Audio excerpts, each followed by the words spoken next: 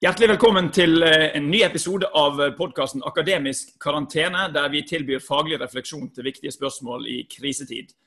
Vi særlig interessert i ledelse og retorikk. Mitt navn Bård Norheim, jeg professor på NLA-skolen og har som vanlig med meg kollega Joar Haga. Dagens tema hva da en ekspert? Ekspertrollen i tider med usikkerhet og i krisetid. Så vi skal altså grave litt i dette ekspertbegrepet. Og dagens ekspert, får vi si da, nyhetsredaktør i Dagen og reportasjeleder på Senter for undersøkende journalistikk ved Universitetet i Bergen, Astrid Dalhaug Norheim. Velkommen til oss. Tusen takk. Veldig kjekt å være her. Ja. Og for de av våre lyttere og skådere som måtte bli usikre på om dette en rent sånn familieforetagende, så kan vi nå berolige folk med at Astrid og jeg hverken gift eller i slekt. Så da kan vi kjøre på videre. Men det spørsmålet har jeg fått veldig mange ganger faktisk. Du har det, ja. Er du gift med Bård Hallesby? Er du søstre hans? Men det noen år siden sist. Ja, nei, men det godt at den raten på det går nedover. Det første jeg må spørre deg om rett og slett, det ser ut som det kravler opp eksperter på enhver sendeflate i mediene for tiden. Og hvorfor det sånn at ekspertene har fått større plass i mediebildet? Jeg tror for det første at observasjonen helt rett. Vi bruker veldig mye eksperter i media. Grunnen til det jo at, kan du si, at samfunnet blitt mer komplisert, og det absolutt en side. En annen side som jeg tror at man ikke tenker så mye over, rett og slett at mediehverdagen har forandret seg veldig. Ta for eksempel, synes TV 2 et godt eksempel på det. Før så hadde vi 18:30-sendinger, så hadde vi 21-sendinger, og der skulle innslaget være fra 1 minutt og 30 og nedover. Nå har de nyhetskanalene hatt det i mange år, og da går sendeflater døgnet rundt. Sendeflatene blitt mye større, og de skal fylles. I tillegg så har media vært gjennom noen dramatiske nedskjæringsrunder, sånn at journalistene blitt mye færre, og det færre, og vil jeg si, fagfolk blant journalistene. Vi må være mer generalister alle sammen. Og da ekspertene for en veldig viktig rolle da. Så det billig arbeidskraft på et vis da, å fylle ut disse flatene? Ja. Ja, på ene siden. Samtidig vil jeg si at eksperter har faktisk et ansvar. Hvis vi finansiert av myndighetene og av våre skattepenger, så en del av det å være en ekspert på sitt område at du skal også gå tilbake inn til samfunnet med det du forsker på og har fått penger til. Ja, men det bringer meg til neste spørsmål. Her spør jeg for en venn. Hva gjør deg til en attraktiv ekspert, eller hva kan gjøre deg til en attraktiv ekspert da, i mediet i dag? Ja, helt sånn formelt så det et par ting vi sier. Det at eksperten skal være kompetent og relevant. Du skal ha spisskompetanse på det du uttaler deg om, selvfølgelig. Skal du uttale deg om smitte, så bør du jo være ikke bare lege, men du bør ha eksplisitt på smittevern.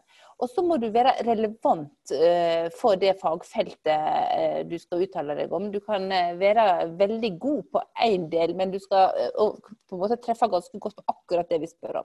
Samtidig så tror jeg at vi ser jo det at det del de samme ekspertene som går igjen og igjen, og det ikke uten grunn, altså.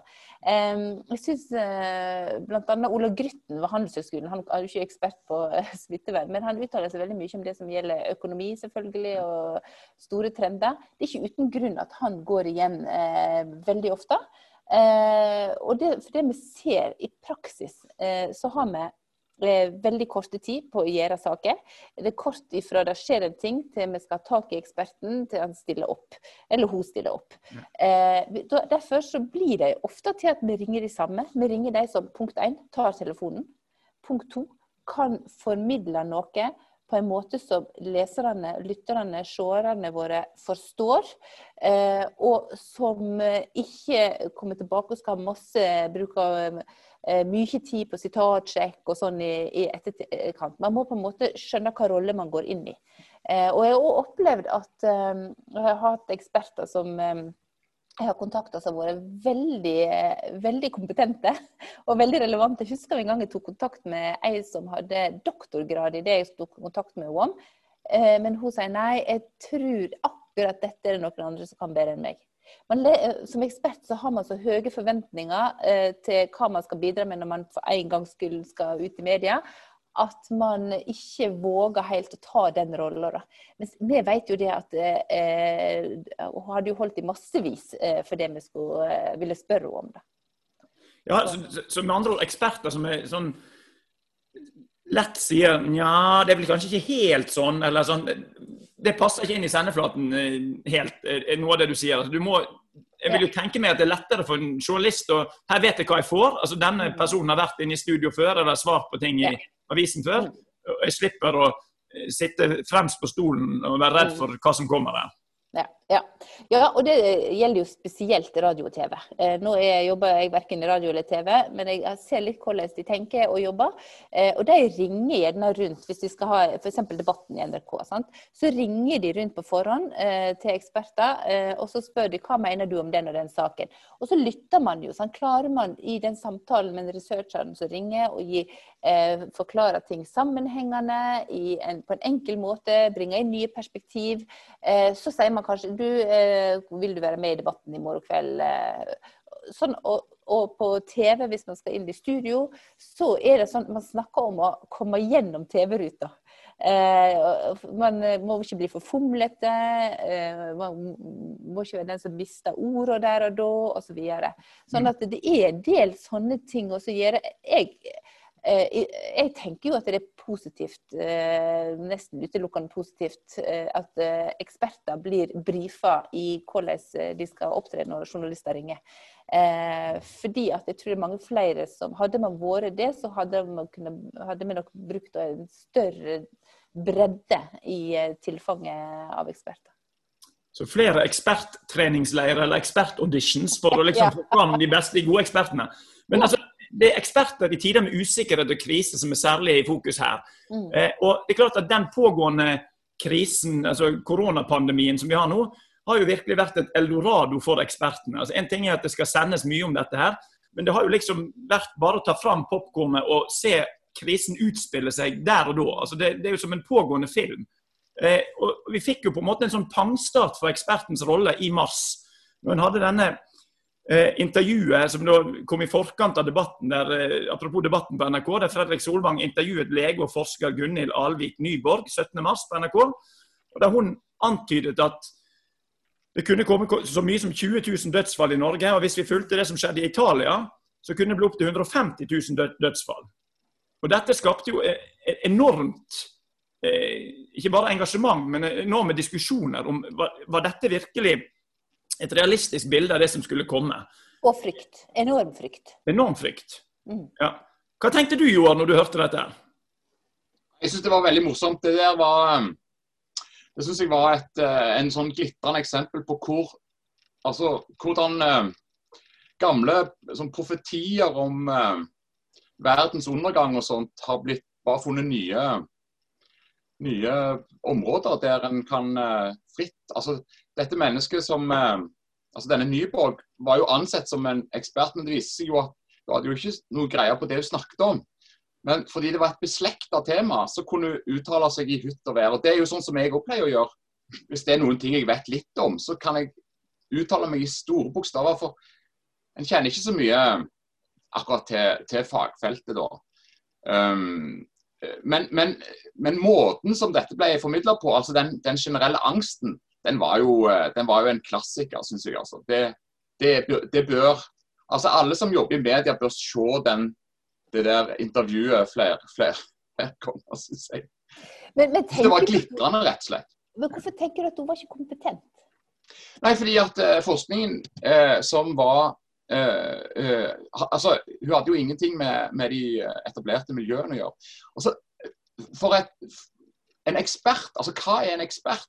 Det jo ikke bare å sette seg ned og skrive en doktorgrad. Altså, det gjør ingen ekspert. Og det tror jeg altså, poenget bare at du kan finne forskere som forsker på terror, for eksempel, som har grovet seg ned i bestemte ekkokammer, som sikkert råflinke på et eller annet mystisk greie, men fordi de ikke har kontakt med den større forskervirkelighet, så blir det lille funnet de har, eller den lille flokken som hører på de, eller som de snakker med, blir rett og slett ikke representativ. Altså, i krigssituasjoner også kan en finne sånne såkalte eksperter. Masse eksperter i USA på masse ting. Og de fleste eksperterne, de velger Donald Trump. Altså, det et eget sånt ekspertvelde som altså, som finnes der ute, og som folk altså jeg tror at det så mange som kan så mye om så lite, og har så god oversikt over små flater, at men det betyr ikke nødvendigvis at de kan uttale seg om store ting, hvis du skjønner. Ja, jeg skjønner. Jeg tenker at du kan bli veldig smal, men da må jo også journalistene vite hvem de snakker med, og innhente andre synspunkt, sånn som de også gjorde etter hvert på debatten. Debatten tok jo også kritikk. Ikke fordi at de hadde henne inne vel, men fordi at hun fikk så veldig stor flate at de ikke hadde andre stemmer inne. Og hun dominerte jo. Ja. Og det rare var jo at der jo store smittefaglige miljøer i Norge. Altså det jo, og det trenger ikke bare være Nakstad og Aavitsland, eller Stoltenberg, men der jo tunge miljøer som forsker på dette, som har greie, og som i kontakt med respektive miljøer i andre plasser. Altså, de apokalyptiske profetene har vi alltid blant oss, og de finnes da blant ekspertene selvfølgelig. Ja, og det jo noe av, altså her jo, fra et medieperspektiv så vil jeg tenke at den våte drømmen jo hvis du kan få litt piff på saken med at du har en ekspert som sier det ene, og en ekspert som sier noe helt annet, sant? Og du får denne dynamikken med at det konflikt, sant? Men her får du jo konflikt på et område som ikke handler, som det faktisk veldig dramatisk, sant? Det handler om pågående politiske beslutninger som har store konsekvenser. Hva vurderinger gjør en da i en redaksjon i forhold til hvem en henter inn som eksperter i en sånn situasjon, eller det samme vurderinger som i en mer normal situasjon, hvis du skjønner hva jeg mener? Jeg synes det veldig interessant det som Joar tar opp her, at selv om man ekspert, så kan man være en konspirasjonsteoretiker, derfor setter jeg litt grann på spissen. Det å få en fornemmelse eller forståelse av hva rolle vedkommende fagperson har i fagmiljøet, det opplever jeg, det finner man ganske fort ut som journalist når man begynner å jobbe på et felt. Her tror jeg man ble kastet litt sånn raskt inn i det. Det var krise i alle leirer. Jeg må si, når jeg leste CV-en henne, jeg har ikke noen grunn til å tenke at hun ikke burde sette i studio, men når du hører hva hun var jo en profetisk røst, og det alltid vanskelig å spå hva som skal skje, sant? Andre ville ha helt andre scenarioer fremover. Så det viktig at du har andre eksperter inn og jeg opplever nok det i forhold til media, så synes jeg nok kanskje at jeg hadde hørt akkurat på hun som leder av faktisk redaksjonen, de som driver faktasjekker påstander. De tar ting som politikere har sagt, eller andre har sagt, og så sjekker de stemmer dette her. Og hun forteller da at hvis de tar en sånn påstand, og de ringer 3-4 eksperter, og ekspertene uenige, at det uenighet om hva som faktisk her, og sånt, så la de gjerne være faktasjekkere. Fordi at de kan ikke komme med noe veldig godt svar. Altså, så og sånn vil det jo ofte, eller av og til, være i kompliserte saker som pågående. Så tester du ut, snakker med ulike folk, og så ser du kanskje, stemmer det de har sagt tidligere? Har de truffet godt tidligere? De off point? Hvordan var reaksjonen i fagmiljøet når de kom med et utspill tidligere? Og dette skjer mest, det ikke sånn at vi setter oss ned og har seminar eller har Excel-ark der vi sjekker hvordan ekspertene treffer eller sånn. Så det nok mye ubevisst, tror jeg, i samtaler rundt kaffemaskinen eller på Zoom i redaksjonene nå. Kanskje litt for ubevisst, sant? At noen sier, han var så vanskelig å ha med å gjøre, ikke ring han hvis du skal ha kjapt svar. Ja, men altså, jeg vil si 2 ting om det. For det første så det der faktisk, eller det der fakta-ideen, den beror jo på en antiretorisk idé om at det finnes fakta, liksom. Men problemet bare at hvis du kikker, og noen fakta finnes jo faktisk. Altså jeg har jo til de liksom litt kjedelige historikerne som mener at noen ting har skjedd i fortiden. Men hvordan det skal formidle, altså hva det det vil jo nesten alltid stå en eller annen strid om. Og jeg synes denne avfeiingen av et argument at det bare retorikk, altså det som har levd etter Arne Næss-tradisjonen, altså den positivistiske tradisjonen, at det finnes et utsagn som rett og et som falskt.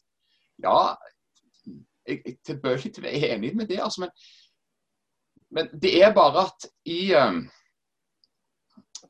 i formidlingen av kjensgjerninger, da, så det en viss elastisitet. Det ikke sånn at du kan nødvendigvis faktasjekke alt. Og altså, jeg tenker at Fremskrittspartiet har gjort et nummer av informasjon. For deg så informasjon, det liksom en sånn en-til-en forståelse av at noe har skjedd, og så blir en opplyst om det. Det synes jeg litt sånn banalt. Altså, det en sånn trist konstatering av at nordmenn ikke forstår hva rolle retorikken har. Men, i dette i tilfellet, denne krisen her, så har det jo vært interessant å følge altså smittevernmiljøet eller fagmiljøets ulike spenninger har jo virkelig blitt spredt ut for de som har villet følge med. Sant? Og du har den interessante situasjonen at det var vel i sommer at 35 smittevernoverleger gikk ut mot 2 av 3 professorer i smittevern i Norge, sant? I forhold til ulike strategier i å håndtere denne pandemien. Sant? Og det tenker jeg det er jo et interessant eksempel på hvordan en pågående debatt i et fagmiljø også kommer ut i media. Og det har vi jo sett i større grad nå enn tidligere. Og det politikerne har vært opptatt av, da har jo vært det at de må fatte, altså de vedtakene de fatter om innskrenkninger, er så voldsomt inngripende i folks liv at vi er nødt til å ha tillit hos folk for at vi skal følge dem, at vi skal ta på oss, gå på hjemmekontor og ta på oss munnbind hvis vi skal ta buss og bybane. Og da må man ha tilgang til den faktaene de har lagt til grunn når de da tar sine beslutninger. Og da vil du, og det som Joar er inne på, det er jo ikke bare en fakta, det er mange ting som legges oppover hverandre og ved siden av hverandre. For eksempel så, hvis du har Folkehelseinstituttet som er veldig sånn smal på smitte og smittespredning, hadde du lagt deres til grunn, så ville du kanskje tenkt at alle skulle gå hjemme og låse oss inn og bli værende der, setter det litt på spissen da. Men så vil du ha eksperter, for eksempel i barns ve og vel, som sier at det er en katastrofe for unger når barnehager og skoler blir stengt. De er jo eksperter, men på et annet fagfelt. Og så vil du ha økonomene, kanskje her Ola Grytten som kommer inn og sier noe om hva konsekvenser det får hvis du stenger ned arbeidsplasser, folk blir arbeidsledige, og at økonomien går nedover. Så du har veldig mange ulike eksperter som mener noe om sitt fagfelt og hva konsekvenser det får, og så er det politikerne sitt ansvar å treffe rett på de tiltakene de skal gjøre. Og jeg tror det å ha innsyn i alle de ulike argumenter for og mot, for det er jo ikke svart-hvitt. Det er en kjempeviktig del av det journalistene gjør, og media gjør. Ellers vil man heller ikke ha tillit til de beslutningene som blir tatt. Det kan godt hende det ikke er grunn til å ha tillit til det, sånn at man må gå en ny runde, men da får vi bedre resultat. Bare i forhold til akkurat det med tillit, så var det jo interessant at Preben Aavitsland, overlege og i Folkehelseinstituttet, sammen med Line Wold fra Folkehelseinstituttet, hadde en kronikk i VG 23. oktober, der de tok til orde for at dersom det nå gikk galt, som de da beskrev det som, altså dersom det mistet kontrollen over denne epidemien i Norge, så mente de at folk flest måtte få muligheten til å diskutere hva tiltak landet bør innføre om det går galt. Vi kunne jo se for oss en sånn quest-back til folket, der du liksom kunne, skal vi stenge ned skolene? Så får du sånn, men jeg tenker at det er en illustrasjon av den usikkerheten som rår her, og at ekspertene ser at her er det utrolig mange hensyn som må veies mot hverandre, og at det er en anerkjennelse at dette er politisk, at det er en politisk situasjon. Ja. Men der er kjernespørsmålet. Er det sånn at eksperten skal dresseres til å svare på et politisk behov? Altså skal Aavitsland stå der og si ja, det er veldig, veldig viktig å parkere ungene hjemme fordi det er et behov for å underbygge en politisk beslutning om total nedstengning. Altså, for det var det som skjedde i mars. Altså, da var det helt tydelig en politisk rigg. Det var uenighet i fagmiljøet om hvor stor effekt det hadde rent smittevernmessig med å lukke ned skolene. Men det er også sånn at en må huske på at politikerne skal ikke bare ha dekning for beslutninger. De skal også vise politisk handlekraft. Altså, det er ikke sånn at generaler leverer et sannsynlighetskart til presidenter og konger og sånt, og så går de til krig. Det er ikke det dreier seg om. Altså, det ikke sånn at politikere har et behov for å legitimere sin maktbruk, og det den vi ser utspilt. Og dess tydeligere den blir utspilt, dess bedre det, tenker jeg da. Da legger du til grunn at politikerne tar sin beslutning først, og så kommer ekspertene og backer de etterpå? At det går i den rekkefølgen? Ikke nødvendigvis, men det presset som de under, disse ekspertene, altså det kan en avlese på denne Nakstad som alle applauderer så veldig. Men en gang det kommer tvil inn, så begynner han med en gang å si hva folk skal gjøre når de går på bussen og sånn. Altså, den generelle uviljen også med å ta opp tvetydigheter, problemer og sånn, det jo fordi at staten vil alltid være tendensielt autoritær, ikke alltid, men tendensielt. Og det fordi hva lever staten av egentlig? Jo, beslutninger som skal rettes mot fremtiden, men den vet vi jo ingenting om. Og jeg tror derfor, fordi at makt alltid utfordrer, altså makt avler mer makt, og neste korrupsjon, altså du mister så fort den der forståelse av egen posisjon. Derfor tror jeg det veldig viktig, ekspertene spiller sikkert en viktig rolle, men ikke minst media. Altså, ta problemet nå, altså det jo nå problemet, det der i mars, det var liksom, nei, vi stenger ned. Ok, alle med på dette en stund. Så begynner problemene å tikke inn etter hvert. Altså, når andre omgang kommer, ok, vi kan kanskje gå en måned eller 2 eller 3 til. Men jeg vil se den allerede stresset småbarnsfamilien på en 50 kvadrat i Oslo, som med glede stenger ned igjen. Og får forsterket de. Altså, hva kostnad? Altså kostnadssiden her det jo også dette en prøver å undertrykke, ikke sant? Fordi at når en hever nivået med altså hva som på spill rent helsemessig, så han jo også da klar til å ta større kostnader på utgiftssiden. Men jeg tror jo det som nettopp grunnen til at man ikke har valgt å stenge ned skoler og barnehager i denne omgang, og man går med målrettet inn nettopp fordi at kostnadene så enorme med å gjøre det, og det ikke der smitten sprer seg. Og det jo en vurdering som politikerne må gjøre etter å ha hørt på ekspertene, men det politikerne som har helhetsbildet. Og de har også kanskje mer enn ekspertene øyre til bakken. Hva det hvor tid folk klart å etterleve etterleve strenge tiltak? Og det ser du de snakker om det som skjedde i mars, når de stengte ned landet. De venter, for de hadde øyre til bakken. Ikke vits i å ha en lockdown i landet hvis folk ikke skjønner hvorfor de gjør det. Så de TV-bildene fra sykehuset i Nord-Italia var jo medvirkende til at folk flest skjønte alvoret. For Nord-Italia tross alt ikke så langt ifra oss, og levestandarden i Nord-Italia ikke så ulik vår. Og da skjønner de, kan det skje der, så kan det skje her. Og da det med å berede folk til at vi kan skjønne hvorfor vi må gå i lockdown, og da kan politikerne ta beslutningen. Hadde de tatt det i veka før, tror jeg det hadde gått en tidlig. Ja, det tror jeg helt riktig. Og jeg hadde en sånn absurd opplevelse, for akkurat nå jeg i ferd med å oute mannen min her, men han var altså i Tyrkia den veka. I Tyrkia? Han var i Tyrkia den veka det skjedde, og det var helt fascinerende, for at i Tyrkia, han var der en veka, og da trodde der nede, så mente de, her har vi ingen smitte, og at de hadde en sånn spesiell gen i Tyrkia, som gjorde at de ikke fikk korona, så de kunne slappe helt av. De merket ingenting til det. Og mens han var der nede, så stengte Norge ned. Og det å forklare han som da ikke følger med på norske medier at Norge har stengt ned, vi vet ikke om du kommer hjem, det var helt absurd, for han hadde ikke vært med på bare noen få dager med den utviklingen som skjedde i våre HV som var i Norge. Og det der politikerne også kan ligge litt sånn tett på, og så kan de komme med tiltak på rett tidspunkt. Om de har klart eller ikke, det må vi undersøke og gjøre. Vi må gå inn og se hva beslutningsgrunnlag de hadde og sånn som media, men det interessant å se at vi har ulike roller da.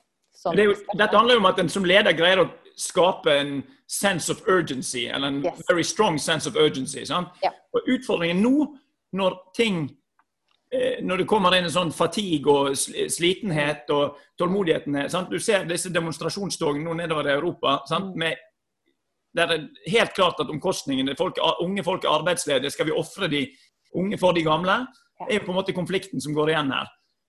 Men det jeg kunne tenke meg å Dette skulle vi gjort for lenge siden i denne podcasten, men altså, apropos ekspert her, Joar, du som sitter oppe i dette hornet litt ned på veggen der i Stavanger, hva egentlig en ekspert? Altså sånn rent sånn, hvor kommer dette fra historisk? Altså hva ekspertens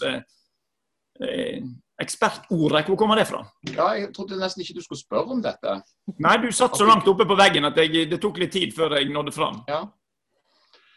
Nei, jeg vet ikke om jeg vil si det en gang når spørsmålet kommer så sent, men jeg får vel strekke meg så langt da, siden så hvis jeg kan gjøre noe for å heve min ekspertstatus i dette programmet. Så. Ja, men du må tenke mest på allmennytte og liksom... Ja, ok. Ja, nei, altså, det som interessant med selve ekspertrollen at den måten og den rollen den utfoldes i et demokrati.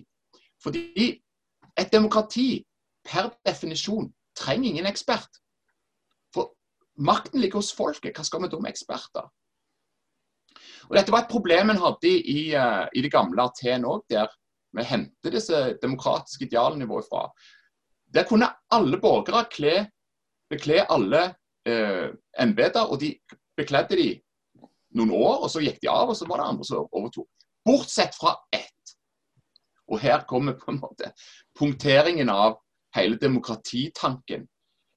Strategen, eller den militære leder, han måtte ha erfaring. Og hos alle historikere, latinske historikere, så heter det expertus. Altså det betyr at den militære leder, han måtte ha gått ut av porten, ex-portsida, og så dannet seg et kunnskapsbilde som ikke bare var en heimføing. Altså det var kunnskap som var virksom og effektiv i storpolitikken. Og selvfølgelig med tiden så ble jo strategen eller den militære leder, han ble jo til slutt en konge da. Og det altså i demokratiet så ligger dette, altså vi tror at folket bestemmer og vi kan alle styre og så videre. Men hvis vi ser etter på hvor beslutningene tas, og hvem det som tar beslutninger, så lener vi oss ofte på eksperter. Spørsmålet jo hvor mye av dette trenger vi, og hvor mye kan såkalt vanlige folk forstå. Altså i historisk oversiktsverk over Norge og Norges historie, så har han ofte tenkt at Arbeiderpartiet for eksempel, de ørnen. De de som altså som svever over og ser alt, mens alle de andre partiene, de høns, så kakler liksom i hønsegården. Men det finnes noen som kan dette bedre. Dette Jens Arup Seid sitt kongebilde. Han var selv Arbeiderpartimann, selvfølgelig. Og disse forvalter ikke bare ekspertrollen i militær eller sosialmedisinsk forstand, men også rent politisk. Og det en fristende figur å bruke, og særlig til tider som litt urolige, sånn som dette. Men altså, det du sier at eksperten i en viss forstand styrer, altså har en sterk styrende funksjon. Altså det du sier nå får meg til å tenke på noe som Simon Johnson, MIT-professor, har skrevet noe om. Han tidligere sjefsøkonom for IMF, altså internasjonale pengefondet. Han mener at han har en sånn historisk analyse, og mener at den perioden som vi nå befinner oss i hvert fall i Vesten, kan kalles for en sånn sosial markedsmodell. Og i den sosiale markedsmodellen så det som på en måte styremoduset, interessegrupper og rettighetsfokus, og de som styrer, altså de som lederne, ekspertene, og styreredskap, eller currency, om man kunne si det sånn, det kulturell kapital. Jeg vet ikke hvordan det treffer på denne krisen her, men det jo interessant også i forhold til noen av de motbevegelsene som finnes. Altså, det for eksempel mulig å lese Trumps nedslakting av eksperter som en måte å gi hva skal vi si, stemme til den lille manns sinne mot disse interessegruppene, intellektuelle, den kulturelle kapitalen, altså som en kamp om kulturell kapital. Hva tenker dere om det? Jeg synes det er et spennende perspektiv å anvende på den situasjonen man er oppe i nå. Det jeg kjenner om Trump gjør det, jeg tror Trump treffer folk som er fortvilet, som har mistet levebrødet sitt, som har fått det dårligere enn forrige generasjon. De har en mann som, til tross for at han er steinrik og privilegert, og det blir fortalt at faren mente at han måtte være avisbud som barn, så han måtte gå med aviser. Det vil si, han var kjørt rundt med limousin når han skulle levere aviser, går historien. Så du tenker jo at han egentlig ikke treffer disse her de fattige, de som har mistet litt håpet, men han gjør det i retorikken sin likevel. Dette kan jo dere mye bedre enn meg da. Det jeg ser er nok det at det å ha den kunnskapen eller ekspertisen, eller være den eksperten, så vet hvordan man skal nå fram i media. Du har enormt godt, du har enorm mulighet, og det må vi i media være obs på. For klart, er du drillet i dette her, så vet du at hvis det er en sak du vil ha fram i media, så tar ikke du kontakt med en redaksjon etter 12:00 på en fredag. Men du tar kontakt, du oppretter kontakt med, du finner ut hvem i redaksjonen som har gjennomslag internt i redaksjonen, så du kan gå direkte til. Du holder kontakten, holder folk oppdatert, gir de eksklusiv informasjon, sier nå kommer det noe, vil du være med? Man er ekspert på hvordan man skal få fram sitt budskap, og i det ligger det enormt mye makt, og det må vi være veldig obs på, at vi ikke bare tar de lavthengende fruktene der. Det fredagseksempelet du kommer med er jo interessant. Vi har tidligere vært innom her i podcasten, altså når en holder det vi kaller for en bøddeltale, eller hvis en skal si opp noen, så kommer jo ofte sånne pressekonferanser fredag ettermiddag. Ja. Journalistene har reist for å ta fredagspils, eller hvor de er hen? Nei, det er ikke så mye fredagspils igjen. Redaksjonene er blitt veldig sånn strømlinjeformer. De er på, jeg skal gjøre seg ferdig, skal hente unger i barnehagen. Ja, vi hadde et veldig godt eksempel her nylig, så ble det en debatt i media da, og det var Equinor. Når de skulle legge fram den rapporten som viste at de hadde tapt 161 milliarder i USA, fikk dere med dere hvor tid de la det fram? Det må ha vært på en fredag, ja. Parallelt med tidspunktet for da Nobels fredspris ble annonsert. Ja, på en fredag. Ja. De hevder selv at det var helt tilfeldig. Ja. Men det å kunne det der gir enormt makt, altså. Ja. Men denne maktforskyvningen bort fra folk og til eksperterne, det er jo noe som både de som styrer og de som blir styrt vil ha. Altså, Platon bruker dette i sitt forsvar for hvorfor filosoferne skal styre staten. Det er fordi at hvis du er på sjøen, og det er storm, hvem vil du skal styre båten da? Er det den som blir valgt av mannskapet, eller er det den som har greia på sjøfartskunst, som han sier? Og de fleste av oss som har vært i hardt vær, vet at det å ha en kaptein eller en styrmann som kan seile, det er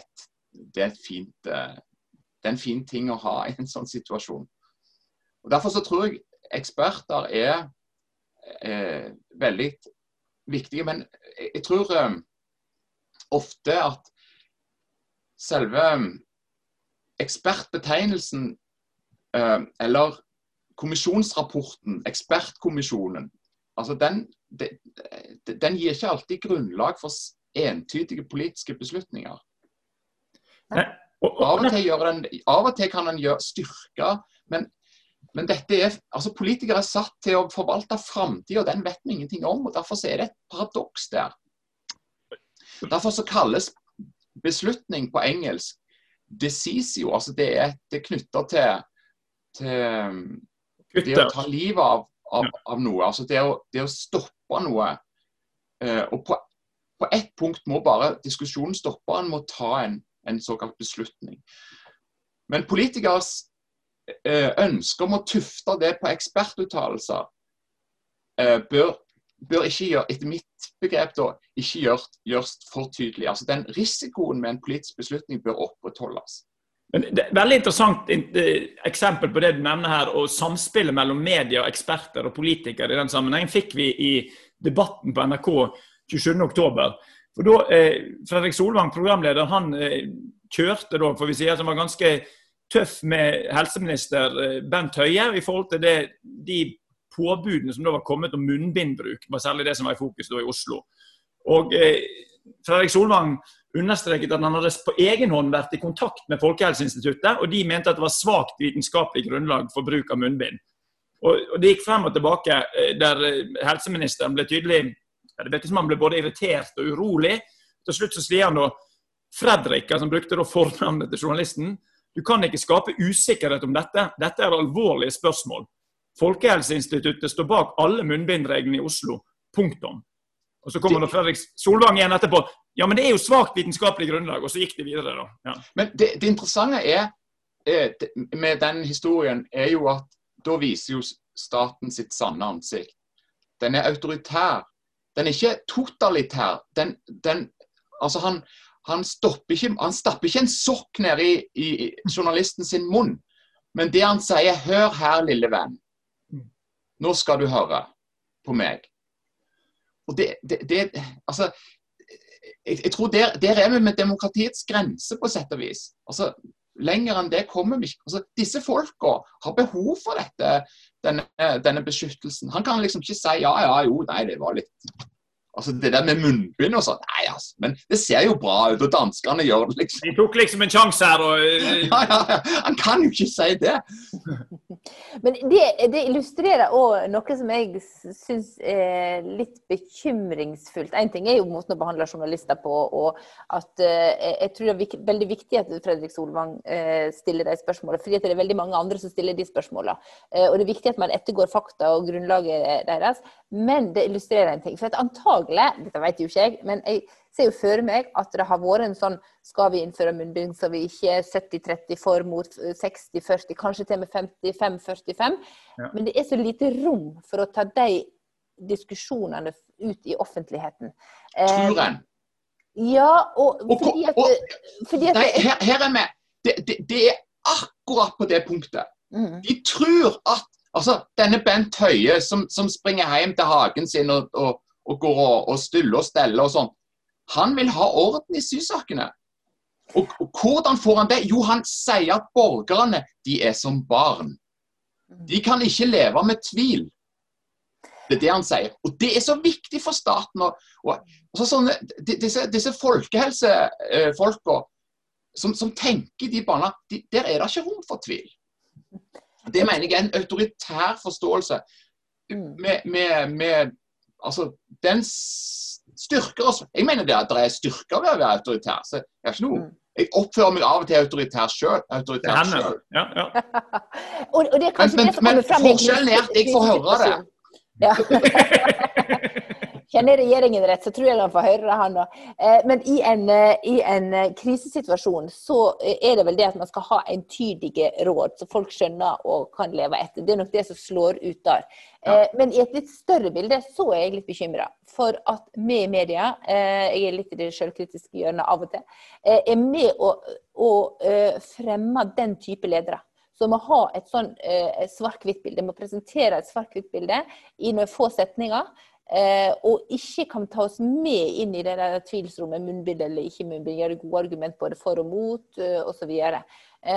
Og hva ledere får vi da, når du bare skal ha de som kan avlevere en rask beslutning gjerne på en snerten måte?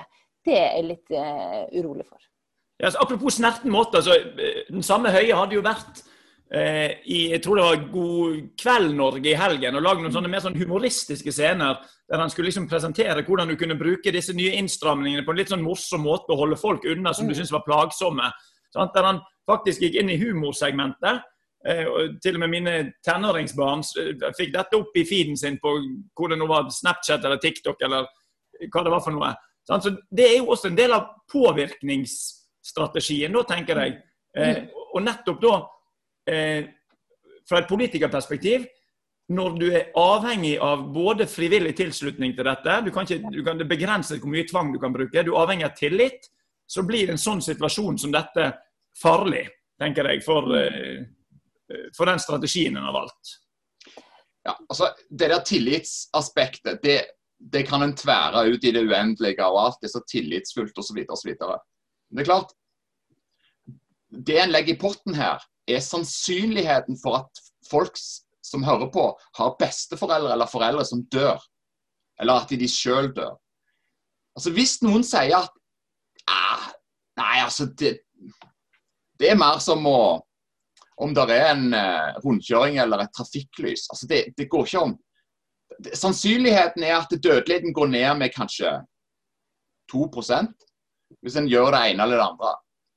Det ikke nok, vet du, til å innføre disse drakoniske inngrepene i det sosiale spillet. Så jeg tenker at humorbruken også en del, som du sier, av den påvirkningsstrategien som en bruker. Og det lettere å endre relativt tunge ting. Altså for eksempel dette med jeg var i København for 2 uker siden. Jeg har vært i karantene og jeg tester og sånt. Så jeg, men i hvert fall, de trodde jo de valgte en liberal statsminister, men fant ut det var en autoritær kvinne som innfører strenge tiltak som danskerne aldri har vært utfor før. Men når en innfører dette, så det smart å være litt sånn ledig på dette. Altså, men altså, sier danskerne. Og da gjør en det mindre dramatisk enn det. Så det en sånn ledighet også som en del av denne litt sånn autoritære pakken som en får, tenker jeg. Tjommi-autoritet, liksom? Altså... Ja, litt sånn. Men det kan vi vel gjøre, liksom. Ja, vi tar på oss noen. Ja, jeg ser du ikke har... Altså, dette munnbindsregimet for eksempel, hvis du reiser deg fra et bord på en restaurant der det knapt folk rundt deg, så de på deg da. Men fordi Danmark et liberalt samfunn, så det sånn at hvis du ikke du glemmer, så men altså. Men det gjør de ut ifra hvor mange som der i restauranten, for eksempel. Men da det jo ned på sånn fortolkningsnivå som jo vanskelig å opprettholde i et sånt folkehelseperspektiv. For hvis en begynner å ta av seg munnbind, hva skjer da med de andre? Ja. Men du, mot slutten her, Astrid, hvis du skal fra et medieperspektiv si, altså hva det som gjør at en ekspert framstår overbevisende i en situasjon? Altså hva det som gjør at liksom, hva kan en... Vi var innom det litt i starten, altså hva bør all verdens eksperter som vil trene seg, hva skal til? Du sa noe om det strategiske for å ta kontakt med rette kilder i media, men hva en overbevisende ekspert?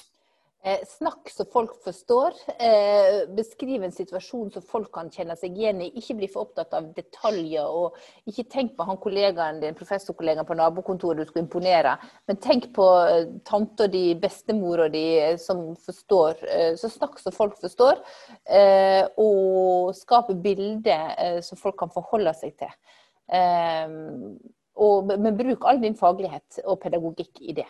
Og tenk at det det viktigste. Tenk på hvem du snakker til. Jeg tror man gjør det gjerne for å få liksom poeng hos andre kollegaer. Men ikke tenk der.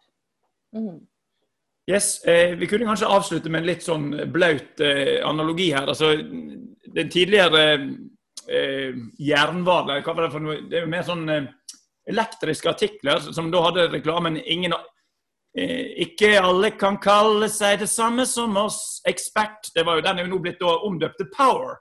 Sant? Ja. Så her det kanskje en viss sammenheng. Altså eksperter som da står for makt. Dette var nok en episode av podcasten Akademisk karantene, der vi har sett på hva en ekspert og ekspertenes rolle i tider med usikkerhet og krisetid. Tusen takk for besøket, Astrid Dahlhaug Norheim, og takk til Joar Haga.